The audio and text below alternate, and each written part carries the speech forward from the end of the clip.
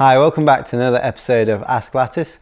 I'm here today and I've replaced Tom with someone with a much better haircut. So Ella's here to help answer some of your questions. We're going to go through a load of different topics, and most of them about getting back to climbing after being stuck in lockdown and try and get back to a high level of performance.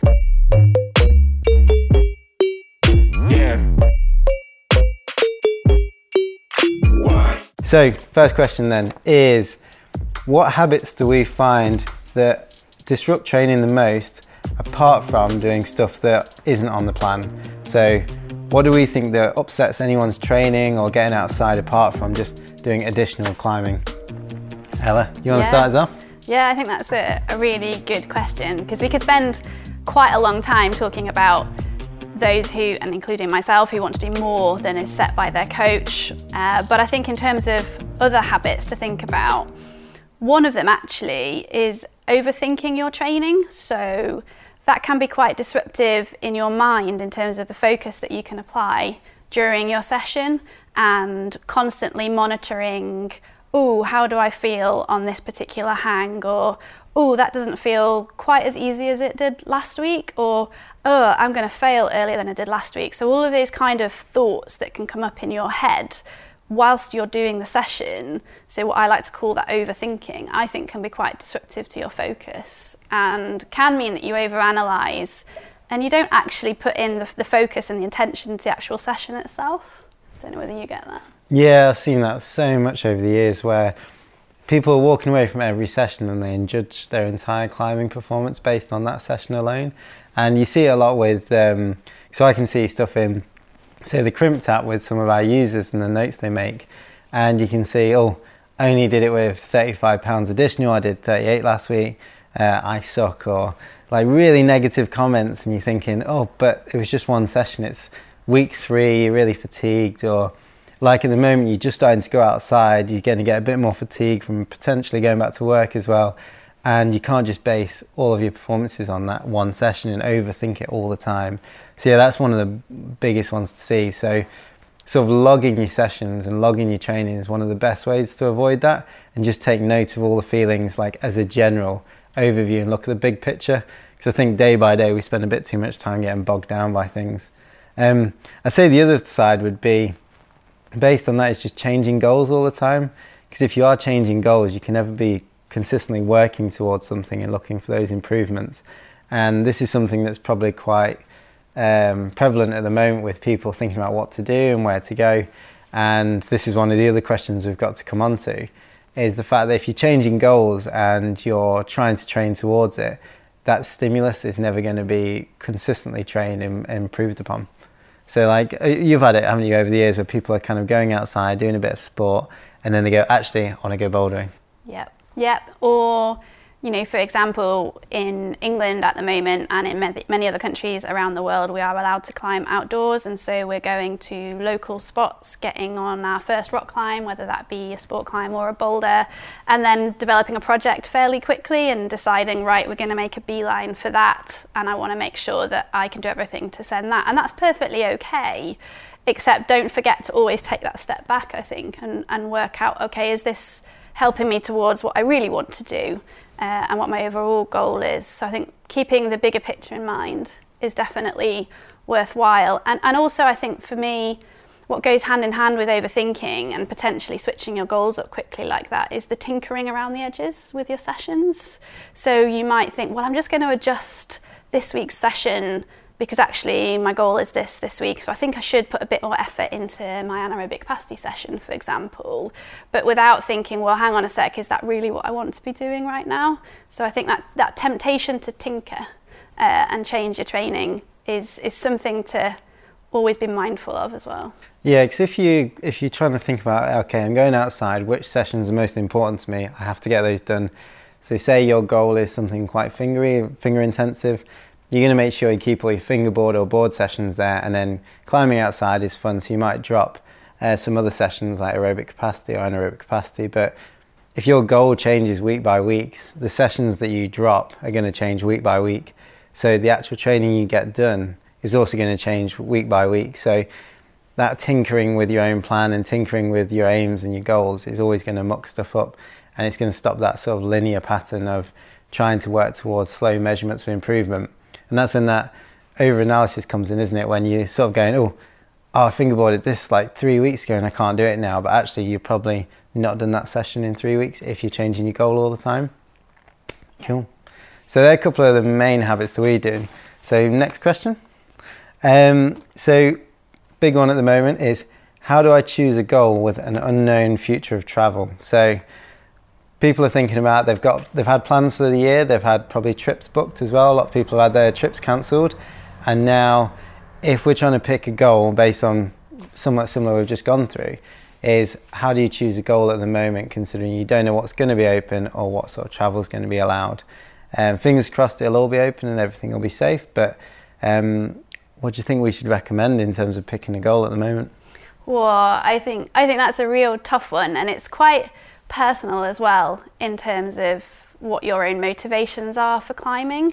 I think maybe a good way for me to approach it is to think, well, how am I approaching my goals and how is my partner approaching his goals in our household? And we're a big fan of lists. So we're quite lucky in that we've got lots of locations around the world where we've created wish lists of, for us, sport climbs that we really want to go and do. And so for us at the moment, it's a case of, well, we are really motivated to go abroad and climb in places like Verdun in France and in Spain, so some longer endurance style routes. However, it's going to be some time, I think, realistically, before we're allowed to travel abroad and do that. So at the moment, we've almost sort of taken a step back and thought, well, what can we get on locally? And for us, that's kind of shorter endurance routes, real power endurance focus. So what we're doing with our planning is thinking, well, when we are allowed to go abroad, let's extend the envelope on that a little bit further. So let's go to some areas and some regions where we can really work on that short endurance and then build up the longer endurance gradually. Because I think it'll be quite hard for us where we are to train for that longer endurance. It's not impossible, and it's definitely something that you can train for if that's what you're really, really motivated before. But we are taking a more organic sort of gradual approach. And that's how we're approaching it. I don't know about you. Yeah, we've kind of done something similar, myself and my partner, where we've kind of stuck with the stimulus that we want to train on. So we're both looking at trad climbing at the moment, or building into that eventually.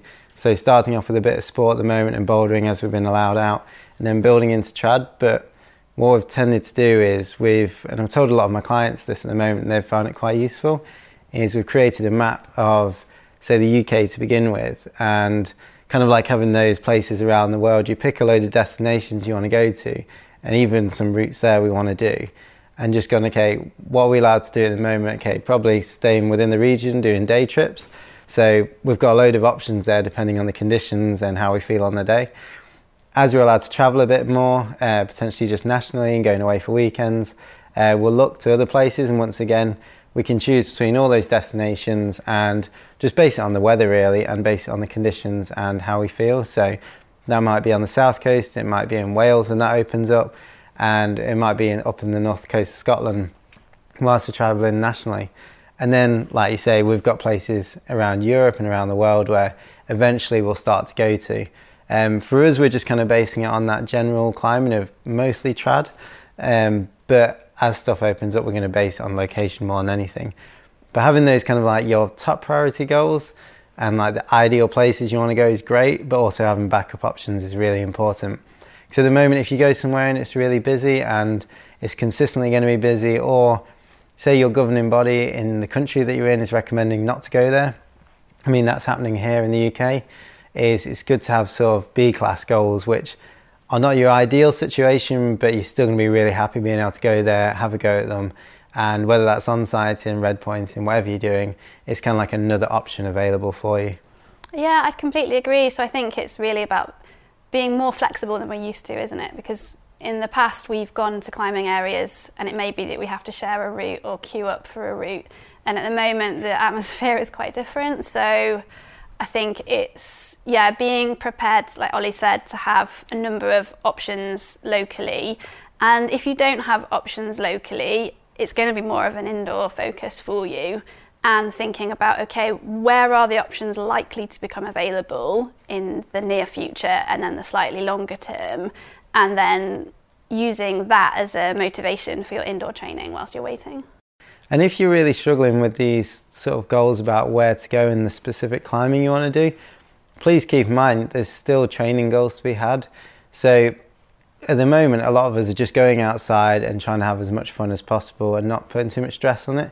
That's something I'd really recommend as you're getting used to it again. But those training goals that we've talked about in previous episodes about setting yourself small increments and trying to improve in just a couple of areas, say fingerboarding, because most people have fingerboards at home, that's a great thing to keep up. So go outside, enjoy yourself, start picking some goals in different areas, but don't just write off all the training goals, because if you want to find constant improvements and feel like you're accomplishing something, that's a great way to do it. And it takes the pressure off actually doing anything outside and sending problems or climbs. Yeah, absolutely. And I think if you have, like myself, some bigger, longer term goals and it's going to be some time before you can get back on those, I've been finding it quite motivating to watch videos of other climbers on the sort of big goals that I've got in the back of my mind that I probably realistically won't be getting on this year. And it's quite good for the psyche just to watch those. And then for me, it's visualizing my memory of the moves on those projects as well. And that really helps to fuel those training sessions at the moment. Cool. So speaking of training sessions then, we've been asked this before actually, but I thought it might be quite good to put a little spin on it, is how do we coaches keep notes of our training, so specifically the notes on the training, and do we do this for outside climbing as well? So I know you're, like you said, a good list maker and particularly good at making notes, so how do you do it personally? Yeah, I love my notebook. I take a real pleasure in when one's running out of space. I search for one that I really like, just because I find it attractive, and I buy it, and then I make motivational notes in the front of it so that I flick through that every time I'm recording my training. So I'm very analog. I've seen some excellent online ones that clients have produced with Google Sheets, etc., that I really like, and I think I will transition to that, but at the moment I'm still very much in the handwritten domain. And in terms of what I write, I obviously write down the session that I'm doing, so what is the stimulus at the top. So if it's max strength fingerboard, I will just write that, and then I'll put down what I've done, how many sets, how many reps, how much weight, etc., and how much time, and then also how much rest between, because sometimes I've looked back over my training diaries over the last few years and I've seen, oh, actually, for that phase of max hangs, I only took 2 minutes rest. Whereas this phase, I'm taking 3 minutes rest, and actually, it's feeling like I can try a lot harder, and I can access that top end better. So that's quite useful. And then also for me, it's monitoring how I feel during that session. I think it's really important. It's not just the what have you done, but also how you felt when you did it. And that can vary for me. Sometimes I'll put a sort of 1 to 10 type of scale on how fatigued I've felt during the session, but also how hard I felt like I had to try as well. So sometimes I'll just feel really worked and really tired, and I'll make that note. And then also for me, I will write down rest days, because I like to monitor on my rest days just how tired I feel after the preceding day of training.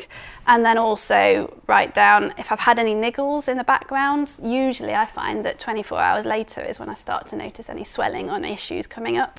So I'll make a note of that. So if I have a niggle that's concerning me or it's not going away, then I can look back over the previous couple of weeks and go, okay, yeah, there's a trend here where it seems to be stalemating or getting a bit worse. And that's when it's usually a cue to think, okay, yeah, I need to do something different with my training. How about you? So, well, like with the notebook, do you do it as a notebook, as a diary? I always wonder that. Do you have the dates at the top, or do you write the dates? So I do the day of the week, but just like Monday, Tuesday, Wednesday, Thursday, Friday, I'll just write the M, T, W, and then I'll put the date by it as well. Yeah. And then I'll just write. I'm a bit of a writer though, so I put quite a lot of text down. Yeah. I used to love doing notebooks, but I'm that sort of person where if it starts to go wrong, I need to tear the whole thing out and start again. So I ended up just wasting too many books. Then I transitioned to doing Excel sheets, which I loved, and it was based on the training sheets that we use here. And it's the same thing in terms of looking at those patterns and feelings. And then now I've transitioned to using the Crimped app, just because I spend a lot of my life on my phone in terms of work and communicating with clients, so it becomes the easiest way for me to keep track of things, and it's quite an easy thing for me to see the graphs. But once again, the biggest thing that I find useful is that little notes bit on each session, and that is looking at how did I feel, and also trying to understand like sort of lessons for the future, and kind of like it's a little bit of that self empathy, and kind of going, actually, do you know what, I have had a really hard week. I didn't think I'd done much. I'm kind of getting frustrated with myself that I had a really bad session, or I've gone outside and I've not performed very well. But actually, if I look throughout the entire week, I've done quite a lot, and I've been really pushing to get it done, considering I've worked so much. So that kind of record and on the notes itself is really useful to go through. And when you look at all the sessions that you record on the history, that's when you can see them all lined up. So you can see whether they're constantly making you feel better or worse, and that's a really good indication for me. And that's something I've just found super useful. And if I can see any of the people I work with and any athletes I have, asking them how they feel about it, and great, that's awesome, they're having a great time. And then the week after, they're really struggling, like that thing we said at the start about judging themselves in one session. It's a good reminder for me to go, look, just have a look at your notes. You even said to me last week, I've got a WhatsApp message saying I felt great this week. So I can really go back and show them that actually they're being a little bit harsh on themselves. Yeah, completely. I think that feedback process and that self-reflection is crucial, isn't it, to being consistent and realising that if you put that work in the longer term, that's going to pay off, rather than just getting really worried that you've had a short period where your performance has not been quite where you expected it to be. So yeah, really good for that. So talking about self-empathy and giving yourself a little bit of a respite from judgment is we've been asked about what should we do now that we've put on weight during lockdown. So I think the national statistics, or there's some guesswork online, has said that the average person has put on 2 to 3 kilos during lockdown. And obviously I know a lot of climbers are sensitive to this. And the question for us is, what should we do about it effectively? Should we worry about it, or should we just go back to climbing normally and see what happens? So I know we've discussed this quite a lot within the team, and generally it's just a point of a joke for us, but we do understand that quite a few people are worried about it. So what do you think? I mean, we've personally gone through this, haven't we, a little bit? Yep, I've definitely, well, I actually avoided the scales for quite a long time, and then I was out of curiosity more than anything. And yeah, I've definitely fallen into that average. And actually, I'm surprised, I'm not that bothered and I'm not that worried, because you and I have started going out climbing again, obviously not together or social distance if we do. But I'm not that worried, because I've noticed since we have been going out climbing again that I'm just moving so much more and I've already lost weight on that basis. So I think as we get back into climbing outside, we'll be moving more anyway, and I think a lot of that weight will shift fairly quickly. And also being mindful of the fact, do we actually need to lose that weight? Because have we been training in a way where we've been inducing hypertrophy and making strength gains anyway? And for some of us during the lockdown, we might well have been, particularly if we haven't been training that beforehand. So I think it's not automatically assuming that weight gain equals something that has to be lost. And I think also not worrying if it isn't something that's that useful weight gain wise, because as we climb more, it will come off naturally anyway. How about you? How are you feeling about it? Oh, so I put on a lot more than the average, if I'm being honest. I have not held back in the slightest. But I do think that's a really good point is, I don't fall into this category, but a lot of people are doing strength training and more strength training than they used to. So that putting on muscle without doing all the extra energy expenditure of traveling to work and doing different activities, and also doing more mileage that you might do at the wall, is going to increase hypertrophy in the general population of climbers. So once again, you need to ask yourself, is that muscle actually a bad thing? A lot of people could really do with it in the specific areas for climbers which they need, or in those antagonist muscles, so they're becoming a lot more balanced. So don't always assume that weight gain is a bad thing. For me, like I said, I've put on more than the average, unfortunately, but I'm actually okay with it. I'm not too bothered at the moment. I'm not sure I need to peak anytime soon, because I've already missed a couple of trips during this period. My next sort of goals are looking towards right at the end of the year. I don't need to worry about being in top form right now. And actually, since I've stopped worrying about it as much, I've got a lot more energy than normal. I'm feeling psyched to go outside, and I'm kind of not stressing about it, because like the same as yourself, I've just moving so much more in daily life, coming down to the office a bit more and actually just being a bit more active now that we're allowed out. And I think the weight will come off anyway, back to my normal baseline, which is an extremely healthy level.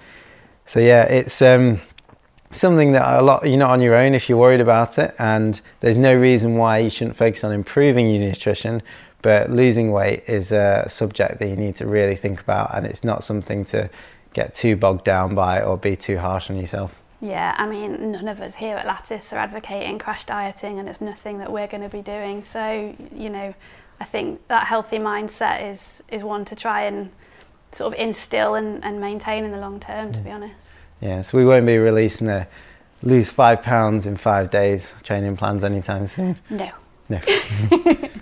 Great. So that's another episode, and we're going to be releasing a few more of these soon, and so keep in touch with the YouTube channel, like and subscribe, and yeah, we'll see you very soon. Cheers. Bye.